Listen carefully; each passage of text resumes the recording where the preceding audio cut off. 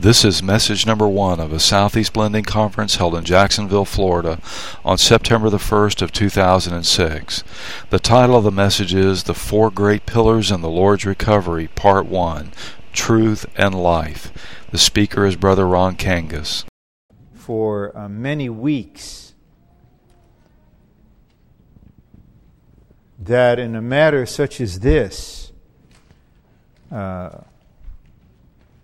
we like to wait on the Lord, to empty ourselves before the Lord, and to give Him time to make clear His mind and His burden. And sure enough, after several weeks, there was a fresh anointing, a fresh leading, and a definite turn in the Spirit's leading to the general subject that we have for tonight, knowing the Lord's recovery. And I will take time to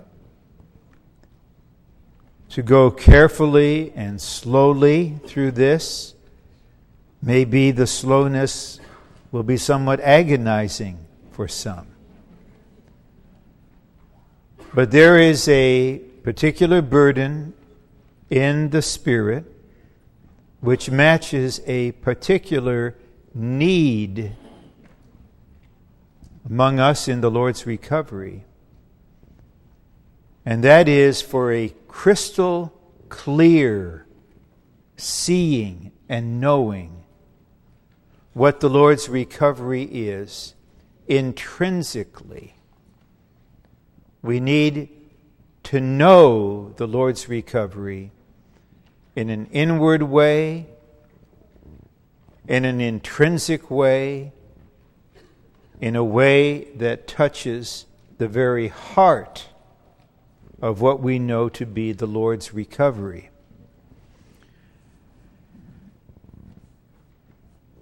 In a conference like this, it may appear, because the outward appearance lends itself to this, that one man is speaking for quite a long period of time, maybe 75 or 80 minutes, and everyone else listens, perhaps passively. And then there's a time for so many to speak. But I'd like to impress you that actually we are here tonight as a functioning organism. We are still meeting in the principle of the body, and also we are a priesthood serving the Lord in spirit. And I mention this because I'm leading up to something to bring you immediately into your responsibility for the conference. You may say, what do you mean? You're the speaking brother. You bear the responsibility for the conference. I assure you I'm quite aware of my responsibility. But actually, to listen to the Lord speaking, to receive the Lord's ministry, also requires responsibility.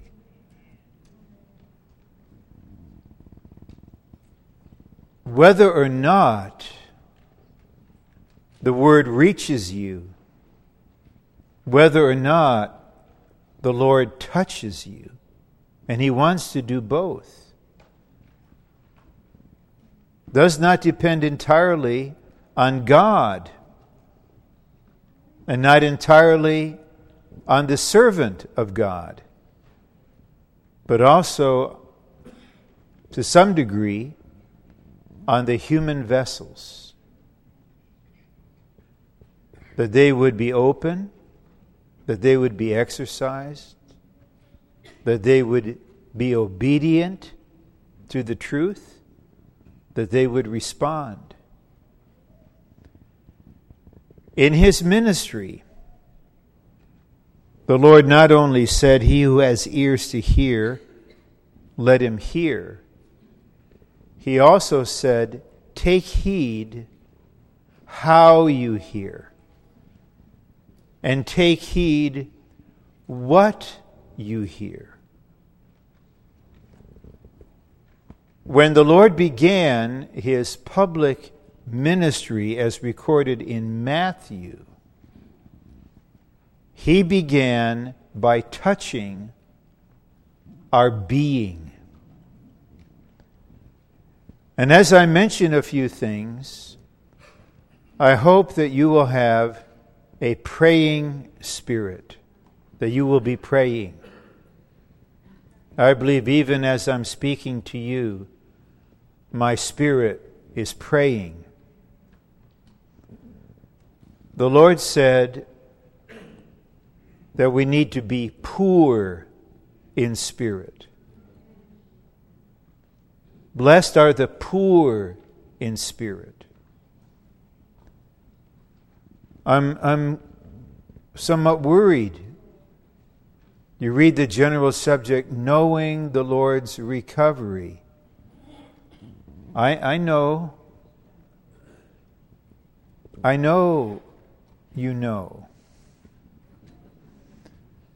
But I also know that what you know is not all there is to know about knowing the Lord's recovery. So we are all responsible to be poor in spirit, that is open and emptied in the depths of our being. I'd like to testify under the Lord's covering. I'm here in such a spirit tonight. I'm here to learn. I'm here to see. I'm here to be discipled.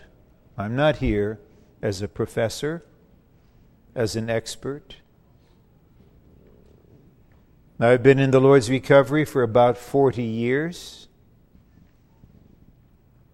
longer than many of you have been in existence on the earth.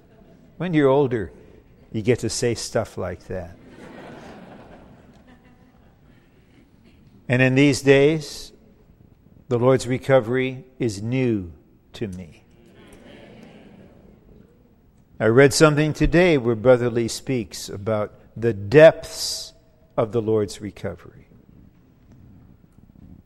So we don't despise or demean what we have realized up until now, but there is a lot more we need to see.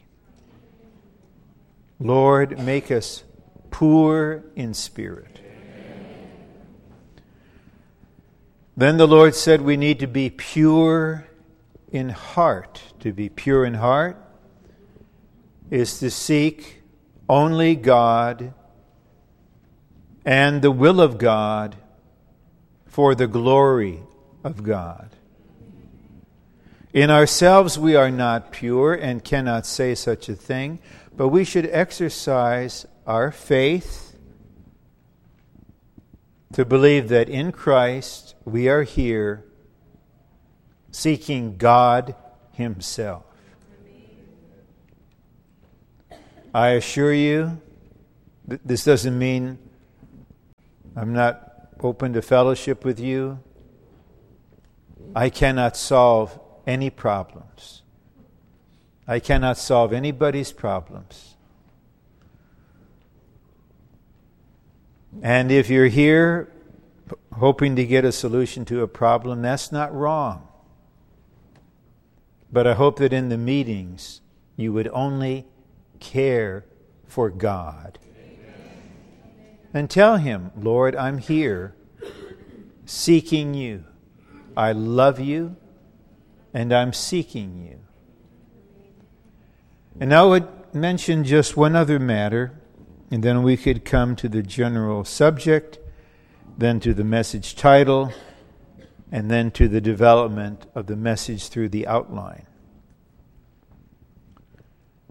We need to have an obedient will. I was reading in Romans today in my continuous reading through the New Testament, and I was impressed in the first several chapters of Paul's use of the words obedient or disobedient or obey. At one point he tells the saints, you have obeyed from the heart that form of teaching into which you were delivered. And a characteristic of the fallen human beings is that they are disobedient to the truth. The truth is not merely to be known. The truth is to be obeyed. If the believers in Florida all obeyed the truth, perhaps not even the football stadium in Jacksonville would be sufficient to hold the attendees of this conference. Throughout Florida, there would be only one church in every locality. There would be no religion. There would be no hierarchy. There would be no deviation. There would be no compromise, because everyone is obeying the truth. So I hope you can receive not only the Word, but also sense the Spirit. We are all together shouldering the responsibility for this conference. It is truly a blending conference. I hope that you will pray,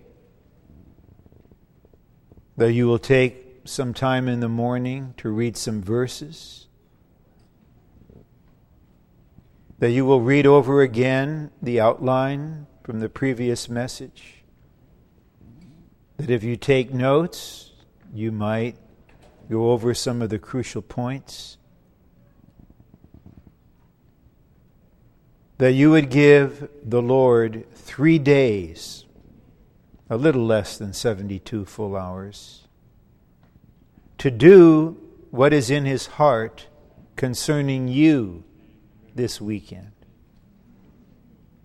That He would have the opportunity to speak to you, to cherish you, to nourish you, to shepherd you, to encourage you, to enlighten you, to enliven you, to heal you, to comfort you.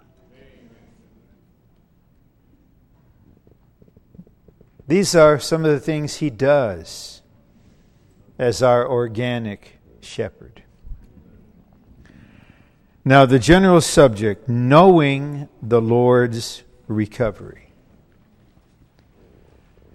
I would like to give you tonight's definition or description of the Lord's recovery. The Lord's recovery is the Lord's move to bring His people back to the beginning, so that through them He might fulfill His original intention. Now I'm going to repeat that, so don't despair if you lost the thought in mid-sentence. The Lord's recovery is really the Lord's move, His moving.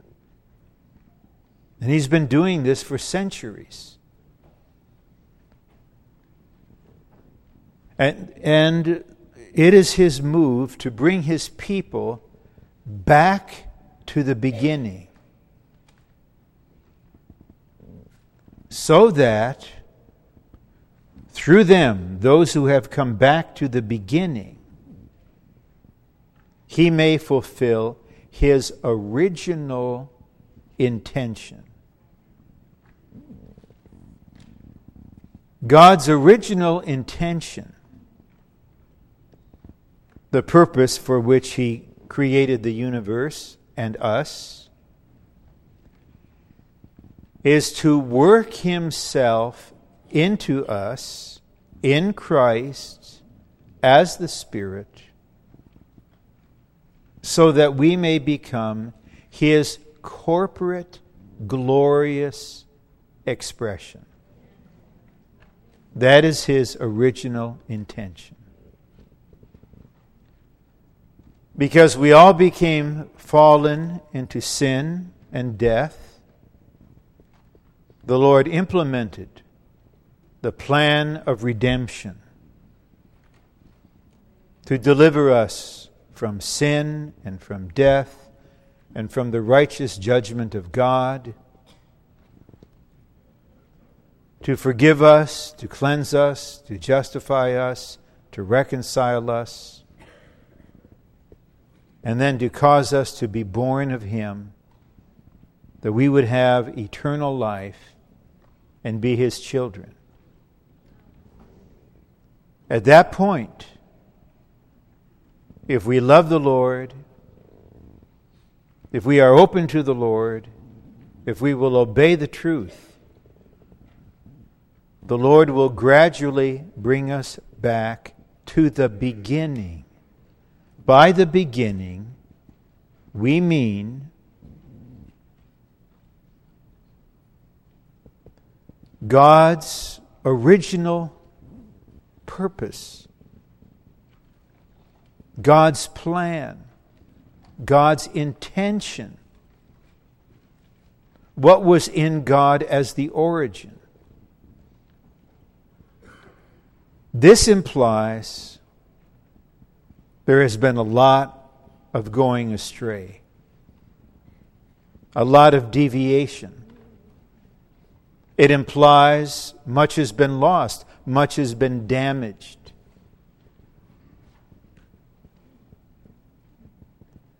And actually, the vast majority of genuine believers simply make do with the present situation, hoping to be raptured since they've read the Left Behind books and have become drugged by them, and hoping for this or that in the future. But the Lord Jesus will not come back until some of the Lord's people return to the beginning, to God's original intention, to His eternal purpose, and become one with the Lord, so that through them He can fulfill His purpose, which is to produce the body of Christ that will become the bride of Christ. And for that bride, the Lord will come back. If there is no bride, there will be no second coming. It was prophesied in the Old Testament that the Messiah would be born in David's city in Bethlehem. If no one had returned to the Holy Land, there would have been no way for the Lord to have come the first time. A small number returned to Jerusalem from Babylon, and through their descendants there were 2 young adults. a man named Joseph, and a woman named Mary. And through her, Christ was born. The principle is the same with the Lord's coming again. There is something that He must accomplish in this present age. That is to fulfill His prophecy. I will build my church, which is the body of Christ. When the body of Christ is built up, at least to some extent, in the local churches, and the overcomers have been matured and perfected, Revelation 19 will be fulfilled. The bride has made herself ready. And then the bridegroom will return. Recovery means that something has been lost, and then it's found. Recovery means something has been damaged or ruined, and then it's restored. But tonight I'd like to emphasize the principle of recovery is to go back to the beginning. The Lord Himself was asked a lot of difficult questions during His ministry on earth. And one of the more difficult ones pertained to divorce and marriage. So He was asked in Matthew 19, is it lawful for a man to divorce his wife for any reason? And He asked, what did Moses tell you? Well, Moses said, just write out a certificate of divorce and send her away. Then the Lord said, Moses said that because of the hardness of your heart. In the beginning, it was not so. In the beginning, God made them male and female. In the beginning, the man left his father and mother and was joined to his wife, and they became one flesh and could not be divided.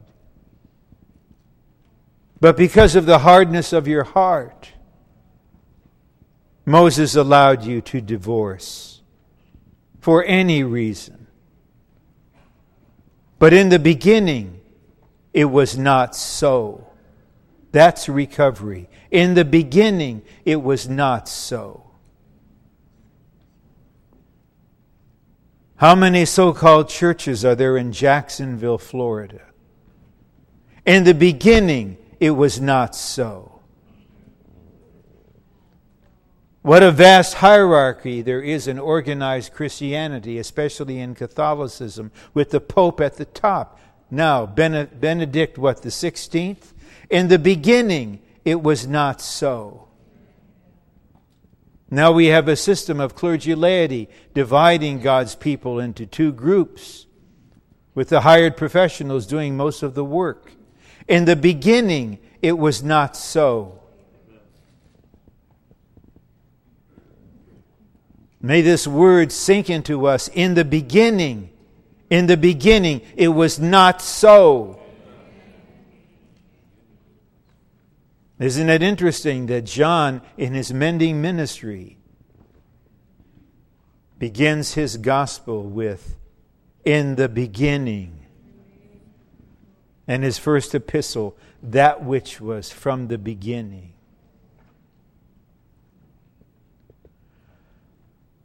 God never deviates. And God never compromises. When He determines to do something, it will be done. Somewhere, somehow, sometime, with someones.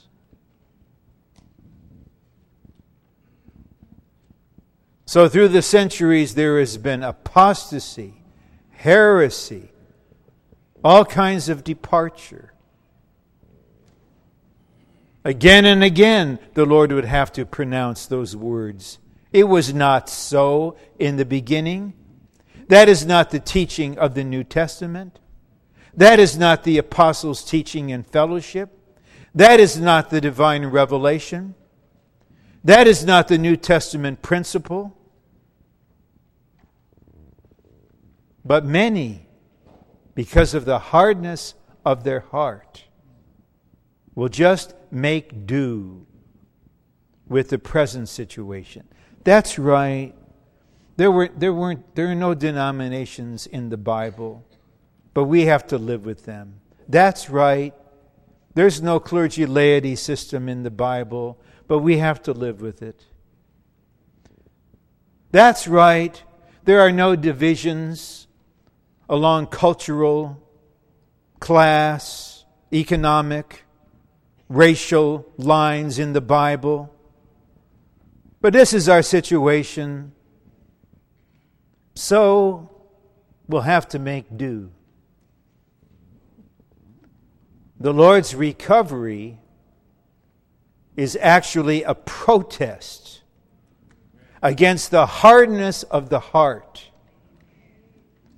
which disinclines the dear people of God from even asking, what is your will? What is your purpose? Everybody wants to know God's will for their life. Who wants to know God's will for himself? Ananias told Saul of Tarsus, according to the record in Acts, you have been appointed to know God's will. So God had a plan in the beginning, a heart's desire, an intention, a perfect will. And this will be done. This heart's desire will be fulfilled. And this intention will be carried out on the earth in this age by someone. And then the age will end. The Lord's recovery is the Lord's move by His Spirit through His ministry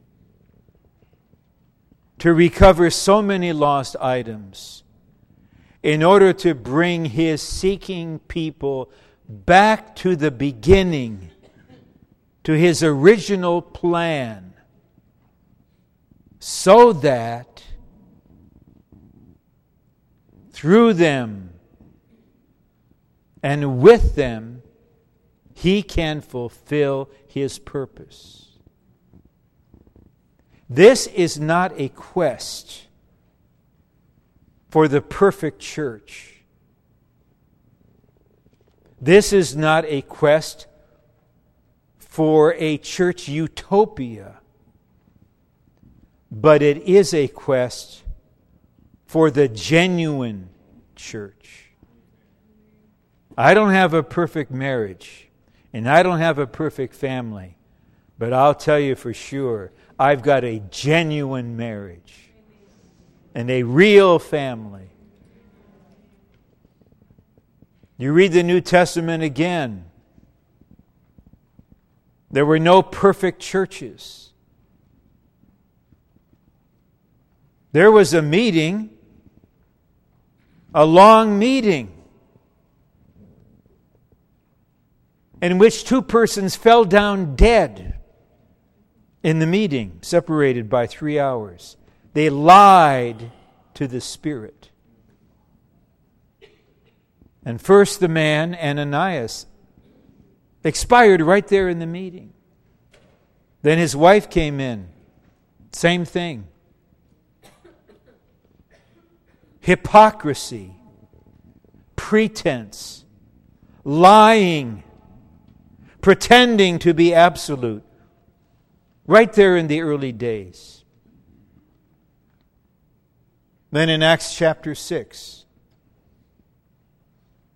there is murmuring among a certain class of widows, the Grecians, because they were neglected in the daily administration, and they were. This indicates that in this genuine but not perfect church, there was some, at least, unconscious racial problems there with preferences. Otherwise, why would some not be cared for equally? Read 1 Corinthians. Some were drunk at the Lord's table. Have you ever been in such a meeting?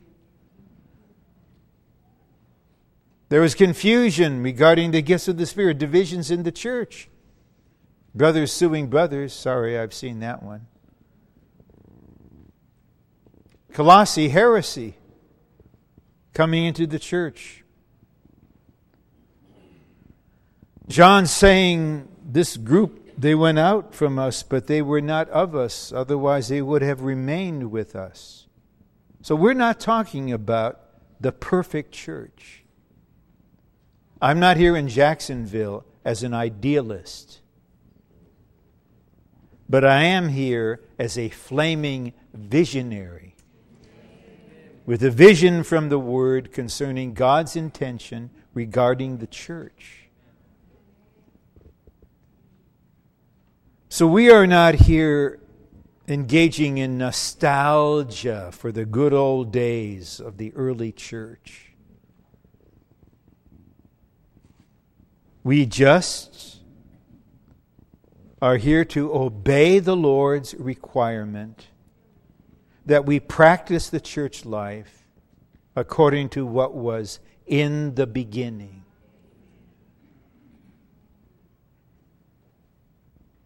But this is costly. If your husband is an honorable pastor and you bask in the glow of his glory, and he has a following and he's appreciated, if he obeys this truth and takes the way of the Lord's recovery, he may be on the third floor taking care of the children during the conference, unless he's serving on chair arranging or meal cleanup. Your husband is about to be a brother. Your husband is about to be a member. You're about to lose your glory. You're about to lose everything special. You're going to be one of the sisters. Humbling, isn't it? Very few of the believers will take this way. Why have we taken this way? I'll tell you why I have taken this way. First, I'll say the reason not. It's not because I'm better, because I assure you, I'm not. I'm the same as you. Does that shock you? Can you believe that? Adam is our father. I'm the same as you. It's not because I love the Lord more, although I love Him. It's not because I seek the Lord more, although I seek Him. You want to know why I'm here in the Lord's recovery? It's absolutely because of God's mercy. His mercy. You can struggle against a lot of things that God may do. Pretty hard to fight against mercy. The Lord just has mercy on you. He melts you. He touches you. But behind that mercy is the sovereignty of God in His government. So I took all this time to bring us somewhat into the spirit, the feeling, the impression of what we mean by the recovery. And this recovery is the Lord's. Okay, it's the Lord's. It never was Watchman Nee's recovery. It never was Witness Lee's recovery. And it's certainly not the possession of some co-workers. It is the Lord's recovery.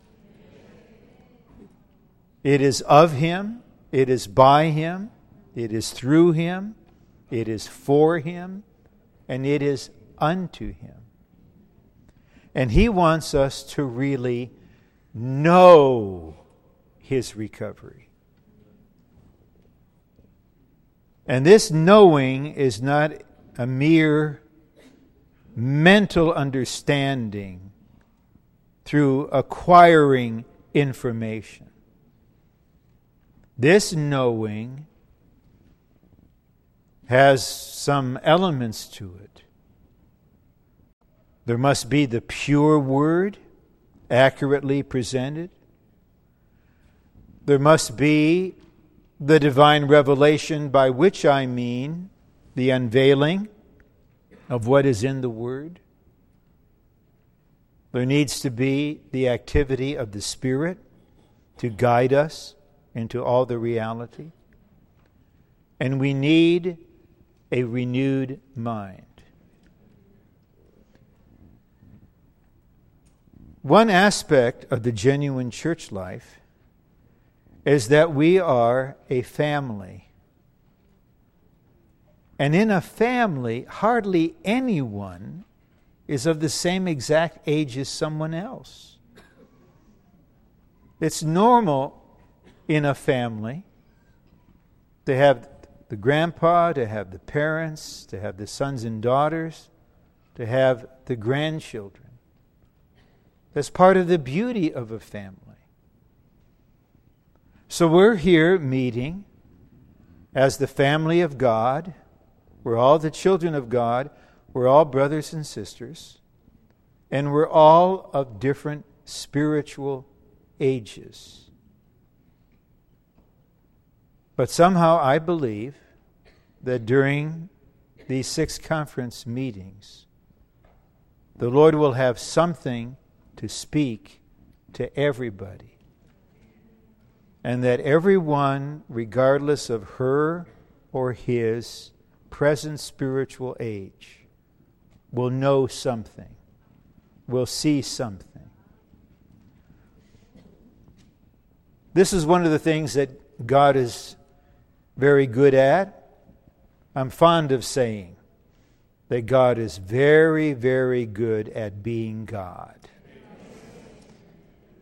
And one thing you can do when you're God, and only God is God in the Godhead, and only He can do it, is that He can listen to everyone's prayers at the same time, and He can speak to everyone at the same time, and He can care for everyone at the same time, according to their situation.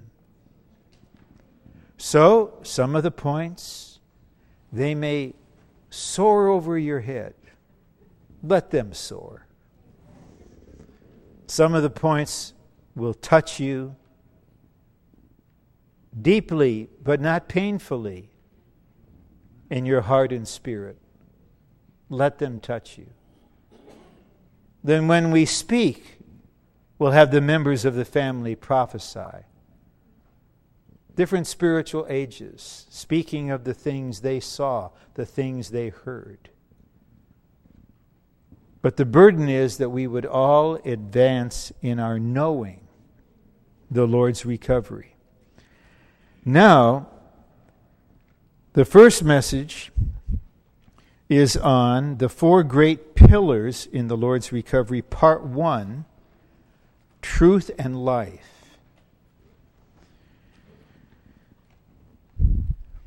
One thing I am convinced of concerning the Lord's recovery, and I would assure you of this, it is rock solid and unshakable. It's built upon a rock, on Revelation rock, The faithful ministers are not building anything on sand, but they dig deep and build a house on the rock. And there are 4 unshakable pillars. And the more you know these pillars, the more solid and unshakable you become. So that no matter what happens, and a lot will. We know it because a lot has. No matter what happens, you will not be shaken. That verse in Hebrews 12 about the kingdom may be applied to you. We have received an unshakable kingdom. So we have these pillars, and the first 2 are truth and life. Now I will, toward the very end of my portion, read through the outline. And the outline, in effect, will be a support for the speaking, but it will also give you something tangible in your hand for your pursuing. I like to ask, but not the way Pilate asked, what is truth? Truth is the revealed divine reality. That's the first part. Truth is the divine reality revealed in the Word of God. Actually, truth is God Himself. The Bible speaks of the truth of God. The Son of God said, I am the truth. I am the reality. He said in John 18:37, for this I was born, and for this I have come into the world, that I might testify concerning the truth. The Spirit is called the Spirit of reality, or the Spirit of truth, and the Spirit functions to guide us into all the reality. Truth is God Himself, the triune God Himself. And because God Himself is truth, the Word of God is truth. We read that verse. Your Word is truth. When this divine reality in the Word is revealed to us, that is the truth.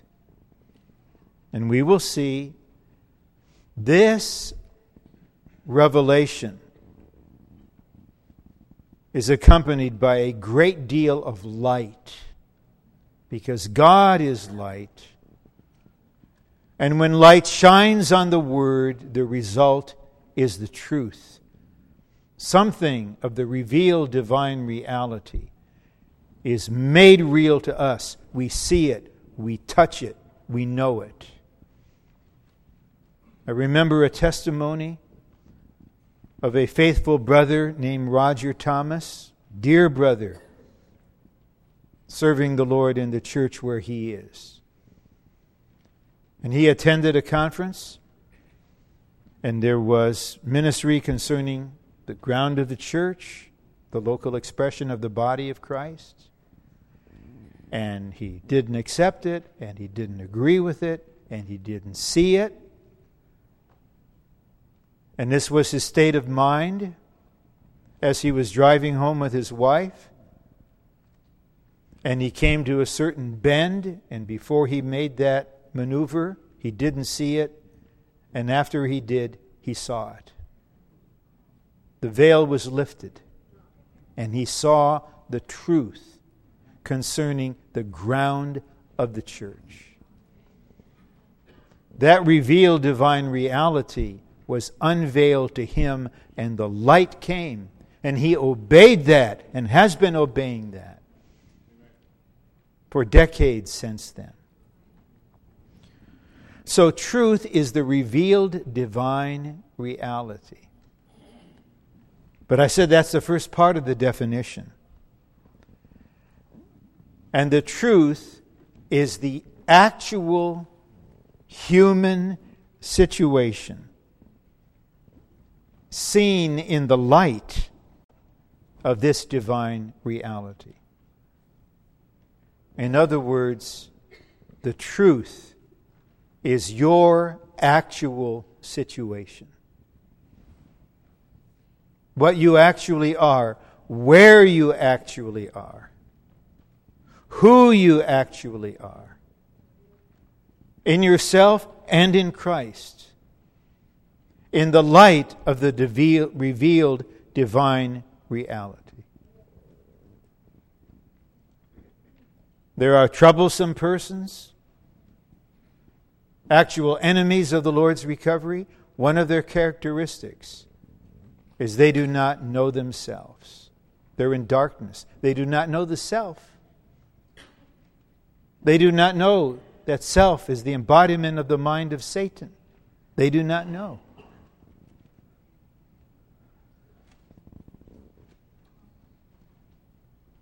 Many people hate the truth. You read in Romans, Paul lists at least 3 characteristics of fallen persons in relation to the truth. First, they hold down the truth. They suppress it. Second, they exchange the truth for a lie. And the third, they are disobedient to the truth. Why is that? Why would human beings hold down the truth? Why would they exchange the truth for the lie? And why would they be disobedient to the truth? Do you want to know the answer? What is the lie? If the truth is the triune God Himself, what is the lie? The lie is Satan, the devil. Listen to this, John 8:44. You are of your father the devil, and you want to do the desires of your father. He was a murderer from the beginning and does not stand in the truth, because there is no truth in him. When he speaks the lie, he speaks it out of his own possessions, for he is a liar and the father of it. John 8:44. I would ask you, please, tonight or tomorrow, read the footnotes on John 8:32, 8:36, and 8:44. There is a being in this universe who is a liar. He speaks out of his own possessions, his own peculiar, warped and twisted being.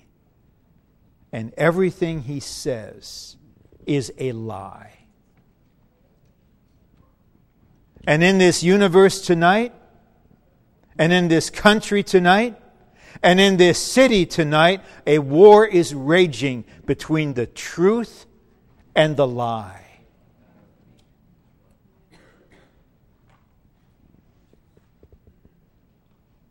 I think I can give you a little testimony under the Lord's covering. In the last few days, while I was traveling with some brothers through Ireland, I was enjoying most precious fellowship with the brothers. At the same time, there was a spiritual bombardment and attack. And this particular attack largely came through the mind of a very opinionated and warped and even mentally damaged sister who is a conduit for the speaking of Satan through phone calls and email.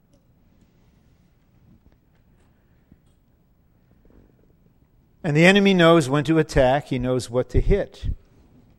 And so he began to inject this feeling. It's all a waste. Now, I'm not saying this, that you will compliment me. I don't feed on your compliments. I live by your prayers.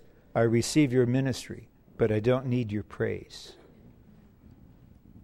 It's just all in vain. You give this word, you give that word. It goes nowhere. And it was hard to resist that.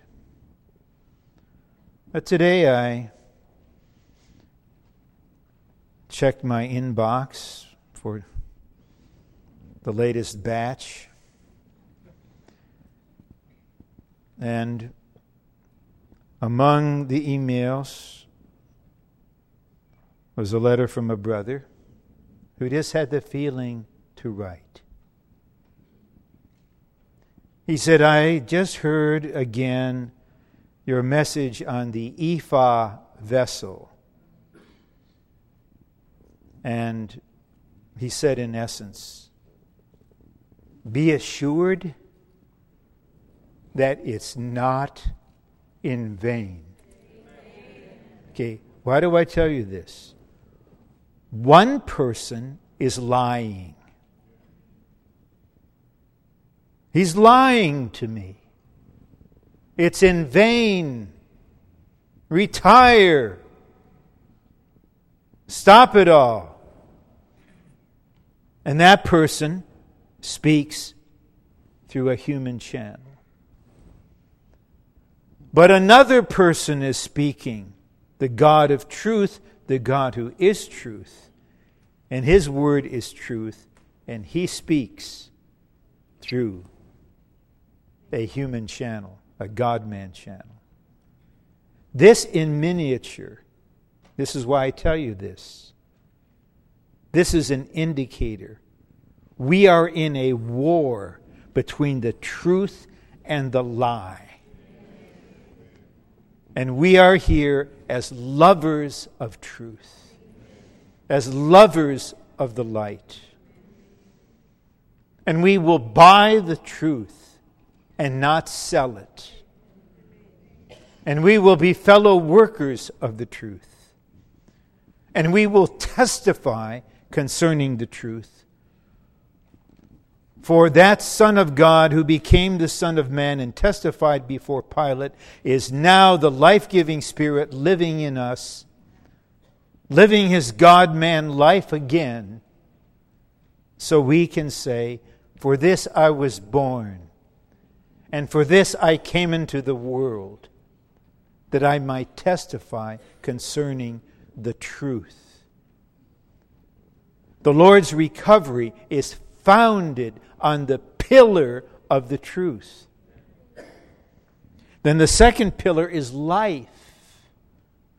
And life also is God Himself. The Bible speaks of the life of God. The Son of God said, I am the life. I am the resurrection and the life. 1 John says, God has given us eternal life, and this life is in His Son. He who has the Son has the life. And the Spirit is the Spirit of life, the life-giving Spirit. Life is the triune God. And just as the Word of God is the truth, the Word of God is life. The angel told the brothers in prison, go out of here, go to the temple, speak the words of this life. The Lord said, the words that I speak to you, they are spirit and life. So just as truth is the triune God and His Word, life is the triune God and His Word, then what is death? Death is the devil and his speaking. Hebrews 2:14. the Lord destroyed him who had the power of death, that is, the devil. So once again, we are at war. There can be no neutrality, no passivity. Even on a Friday night when we're tired from travel, from work, some of us are not sure what time zone we're in. We will not be passive in our spirit toward life. We choose life. We pursue life. We come to the Word for life. Christ is the life-giving Spirit. Our spirit is life. The mind set on the Spirit is life. Right now, the Spirit who raised Jesus from the dead is giving life to our mortal bodies. We're men of life. The Word is a word of life. The ministry is the ministry of life. And over against this is death.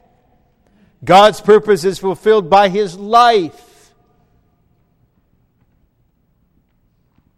So the enemy will do whatever he can to veil the tree of life, to hinder us from the tree of life, to substitute the tree of life. But the Lord has ordained that life would be a great pillar in the Lord's recovery. To know the Lord's recovery is to know the truth. To know the Lord's recovery is to know life intrinsically. The truth is the triune God in His Word. Life is the triune God in His Word. The Lord's recovery is the recovery of truth and of life understood in this way. To be in the Lord's recovery is to be in the triune God. To be in the Lord's recovery is to be constituted with the triune God as the truth and as life. This is to know the Lord's recovery intrinsically. It's not just I was with a denomination, or I was with the Catholic Church, or I was just meeting in an independent gathering, and I saw the truth concerning one city and one church. So I left where I was, and I began to meet with the church in my locality. Therefore, I am in the Lord's recovery. That's true. And we would do nothing to diminish your happiness of being in the genuine but not perfect church on the ground of oneness. We rejoice in that. That is an excellent beginning. You stay here for some years and decades as an open vessel. You read the Word every day and pray and enjoy the Lord and fellowship all the time and be in the meetings and function and serve and preach the gospel and practice the God-ordained way and attend conferences and attend trainings and come to the full-time training or send your kids to the full-time training, whichever is your situation. Then gradually you'll get constituted in your being with the triune God as truth, as reality, and as life. And you will realize, wow, this recovery is a deep thing. This is a real thing. It is unshakable as God Himself is. It's not cheap. It's the narrow way that leads to life. And I am here until I finish my course or until I'm raptured to meet the Lord. This is the Lord's recovery. Now, if I read through the outline in 15 to 18 minutes, which I think is doable, that doesn't mean I will actually do it in that period of time, but I would like to, then there would be 15 or 20 minutes after we pray for many of you to speak something. What did you see? What did you hear? What impressed you? What touched you? What helped you? What enlightened you?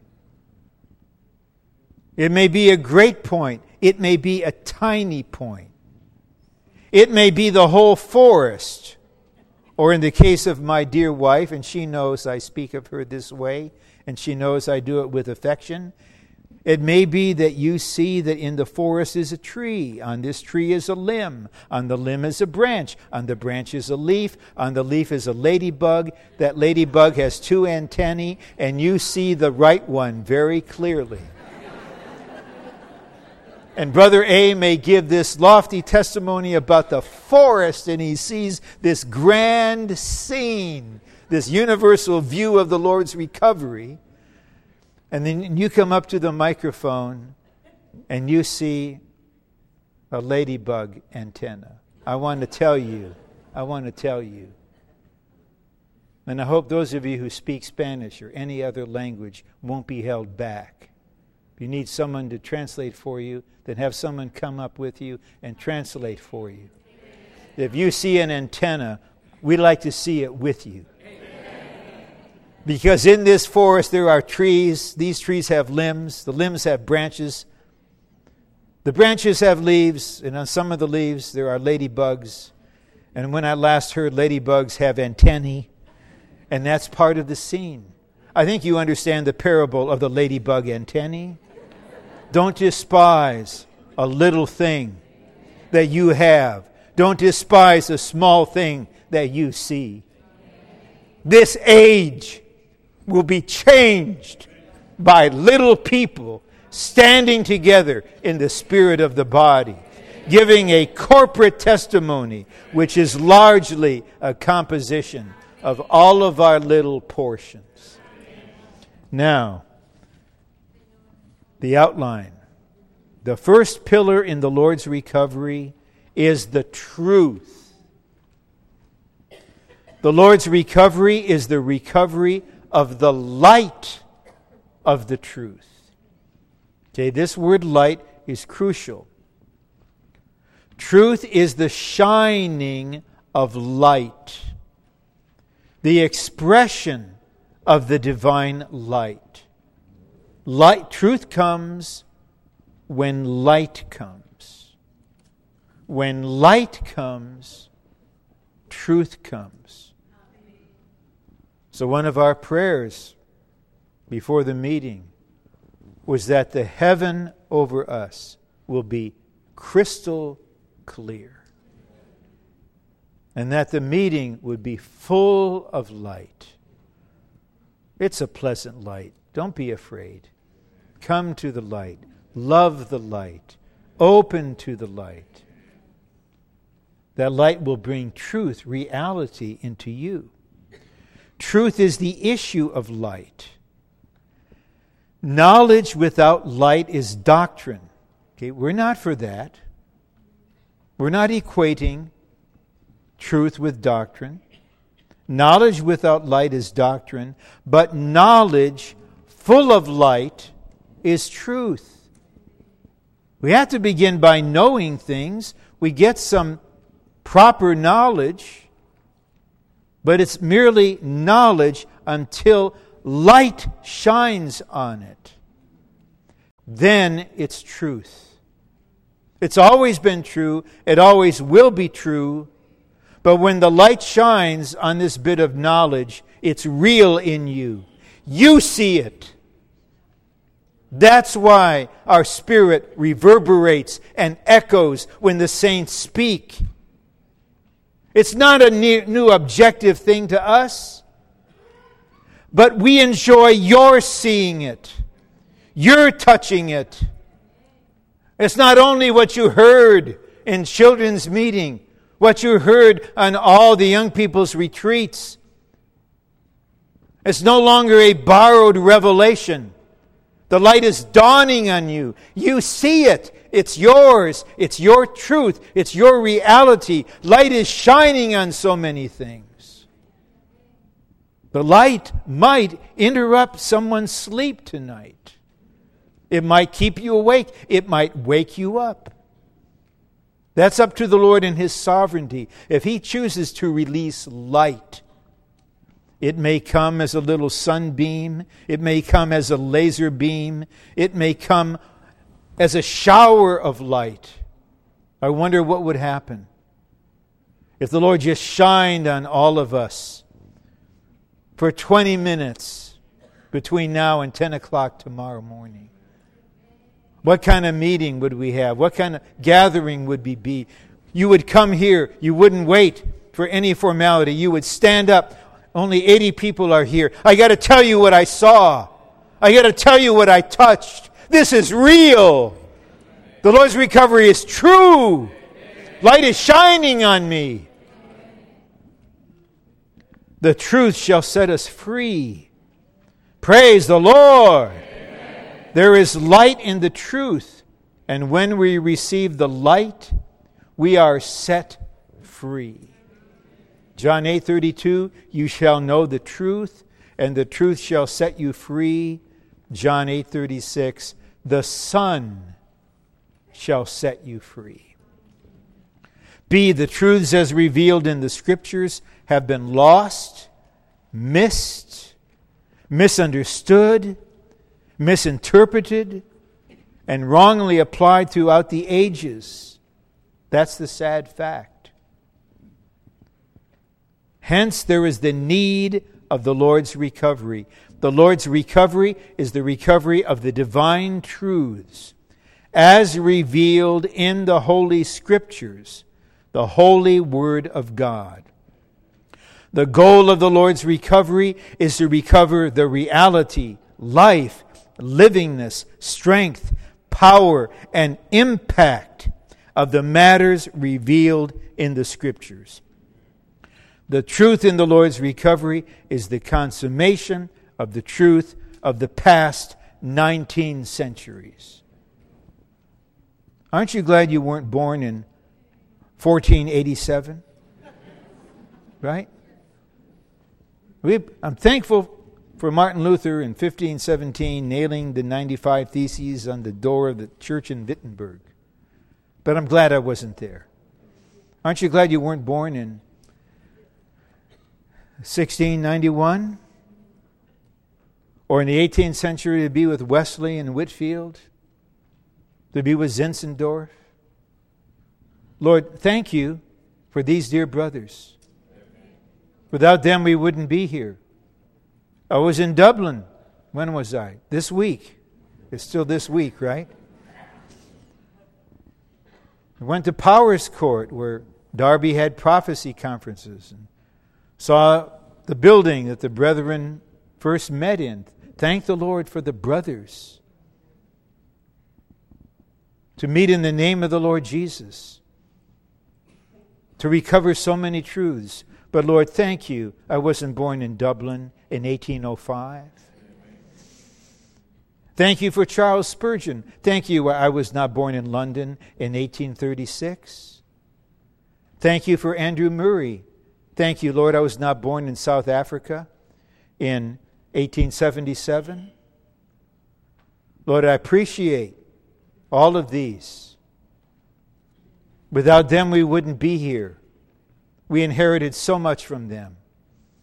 But Lord, I thank you for your mercy that I'm in today's recovery. Now, I was born in the 1930s. Can you imagine that? Those of you that are still in your teens or 20-somethings. But if I were you, I would thank the Lord that you were born at exactly the right time. And you were born to be in the up-to-date and perhaps consummate recovery of the Lord. But we'd like to acknowledge we inherit so many truths recovered by faithful teachers of the Word and ministers of the Spirit. We stand on their shoulders, and the notes in the recovery version are not merely the teaching of one or two brothers. This is the cream of all the truths recovered for at least 500 years. Because the Lord's recovery has been going on for quite a period of time. We need to have the truth wrought into us and constituted into our being. To be constituted with the truth is to have the intrinsic element of the divine revelation wrought into us, to become our constituent, our intrinsic being, our organic constitution. You need a lot of light on the Word and on the ministry that you read.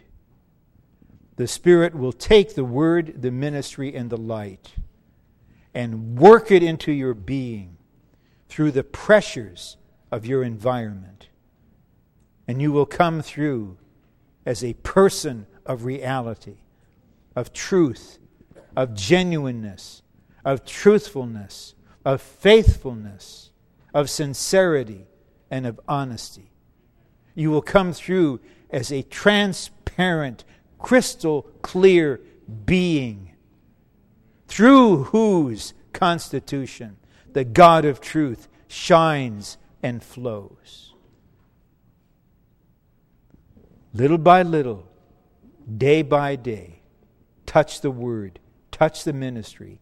In the light, the Spirit of reality will work that into you through your God-arranged environment. The result will be a beautiful expression of the revealed divine reality. The kind of church we build up depends on the kind of truth we teach. Thus, there is a desperate need of the living truth to produce the church, to help the church to exist, and to build up the church. The solid truth that is constituted into us becomes in us a constant and long-term nourishment. Oh, I just think of, God became man, so that man may become God in life, in nature, in constitution, in appearance, in expression, but not in the Godhead. Oh, I just think about this, and my being begins to reverberate, and the life in the truth begins to flow. Oh, may your mind be a mind full of the truth. May your heart be filled with the love of the truth. Then your being will be nourished day and night by this truth.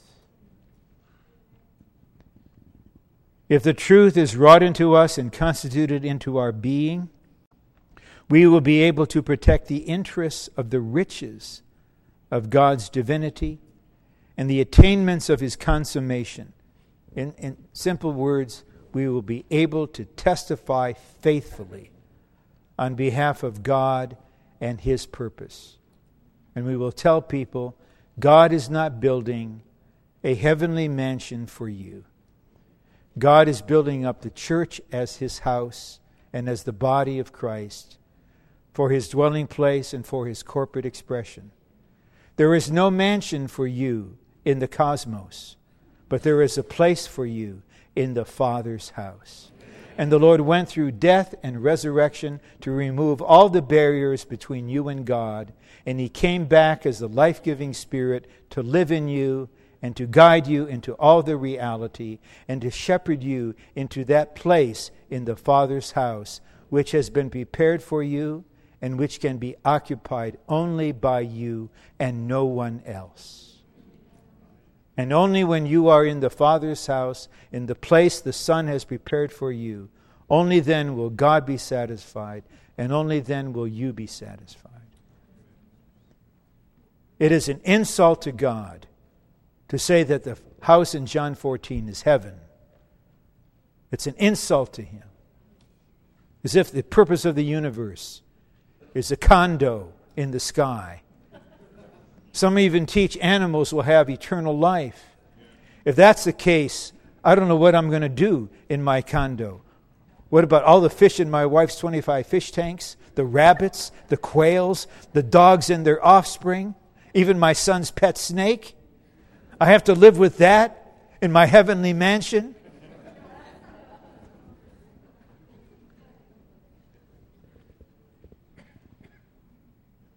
We need to testify the truth of point after point.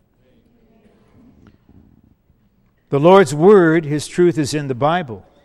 But the Bible needs the proper interpretation. Okay, time for frankness and honesty. What I regard as the proper interpretation is the interpretation given in the life studies, in the footnotes, and in the publication of the ministry. Okay, it's not a vague thing. The proper interpretation has come to us through the centuries and has been brought to us by the ministry of the age. Yes, according to the truth, there is a ministry of the age. It was brought to us through the ministers of the age. Yes, according to the truth, there are ministers of the age. And now we have the vision of the age. If you can find a better interpretation, I've got a good-sized library. I have a reasonably adequate theological education. If you've got a better teaching, show me the book. Give me the address of the website. If you can't do that, then please accept our suggestion. Read the Bible, read the footnotes, read the life studies, read the ministry, read the Bible, read the Bible, read the Bible, read the footnotes, read the Bible, read the messages, read the Bible, read the ministry, read the Bible, pray, read the footnotes, read the Bible, pray, read the life studies, read the Bible, read the Bible, read the Bible, read the books of the ministry. We don't equate the footnotes with the text of the Bible. We don't equate the life studies with the books of the Bible. But it's the most faithful, enlightening, life-supplying interpretation of the Word I ever heard of in my whole life. I won a prize for theology when I was at that school in Princeton. They gave me a prize in systematic theology. Even then I had a large library. I read all kinds of things, but eventually I realized I cannot trust anyone, and I will not commit myself to anyone. But when I touched the Lord's Recovery in 1966, I realized in my spirit, I can trust the ministry of Watchman Nee, and I can trust the ministry of Brother Witness Lee, because they bring me God, Christ, the Spirit, the divine revelation, the truth and the life, the grace, and so many things. And my spirit and my being renewed mind testifies. This is a faithful word, a faithful and trustworthy interpretation of the Bible. We have to pay the price to learn the truths. The truth is absolute in itself, and we must be absolute for the truth. The standard of the Lord's recovery depends upon the standard of the truth we put out. The truths will be the measure and the standard. The second great pillar in the Lord's recovery is life. Life is the first and basic attribute of God. In the sight of God, only the life of God is life, and only His life can be counted as life. Therefore, when the life of God is mentioned in the New Testament, it is treated as if it is the unique life. He who has the Son has the life. The life of God is eternal.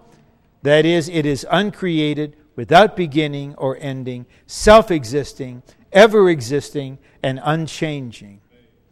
God's intention in His creation of man was that man would partake of the fruit of the tree of life and thereby receive the eternal life of God. Amen. This was God's intention in the beginning. To be in the Lord's recovery is to be in this beginning. Life is the triune God dispensed into us and living in us. God the Father is the source of life. God the Son is the embodiment of life. God the Spirit is the flow of life. Life is the way to fulfill God's purpose. God's desire for man to express Him in His image and rule in Him with His dominion can be realized only by God's life. The central recovery of the Lord is to recover the divine life within us, that God may have His corporate expression. The Lord is recovering Christ as life and everything to us, and the church as His body, His fullness. The Lord wants to recover the church back to the beginning, back to the eating of the tree of life for His expression.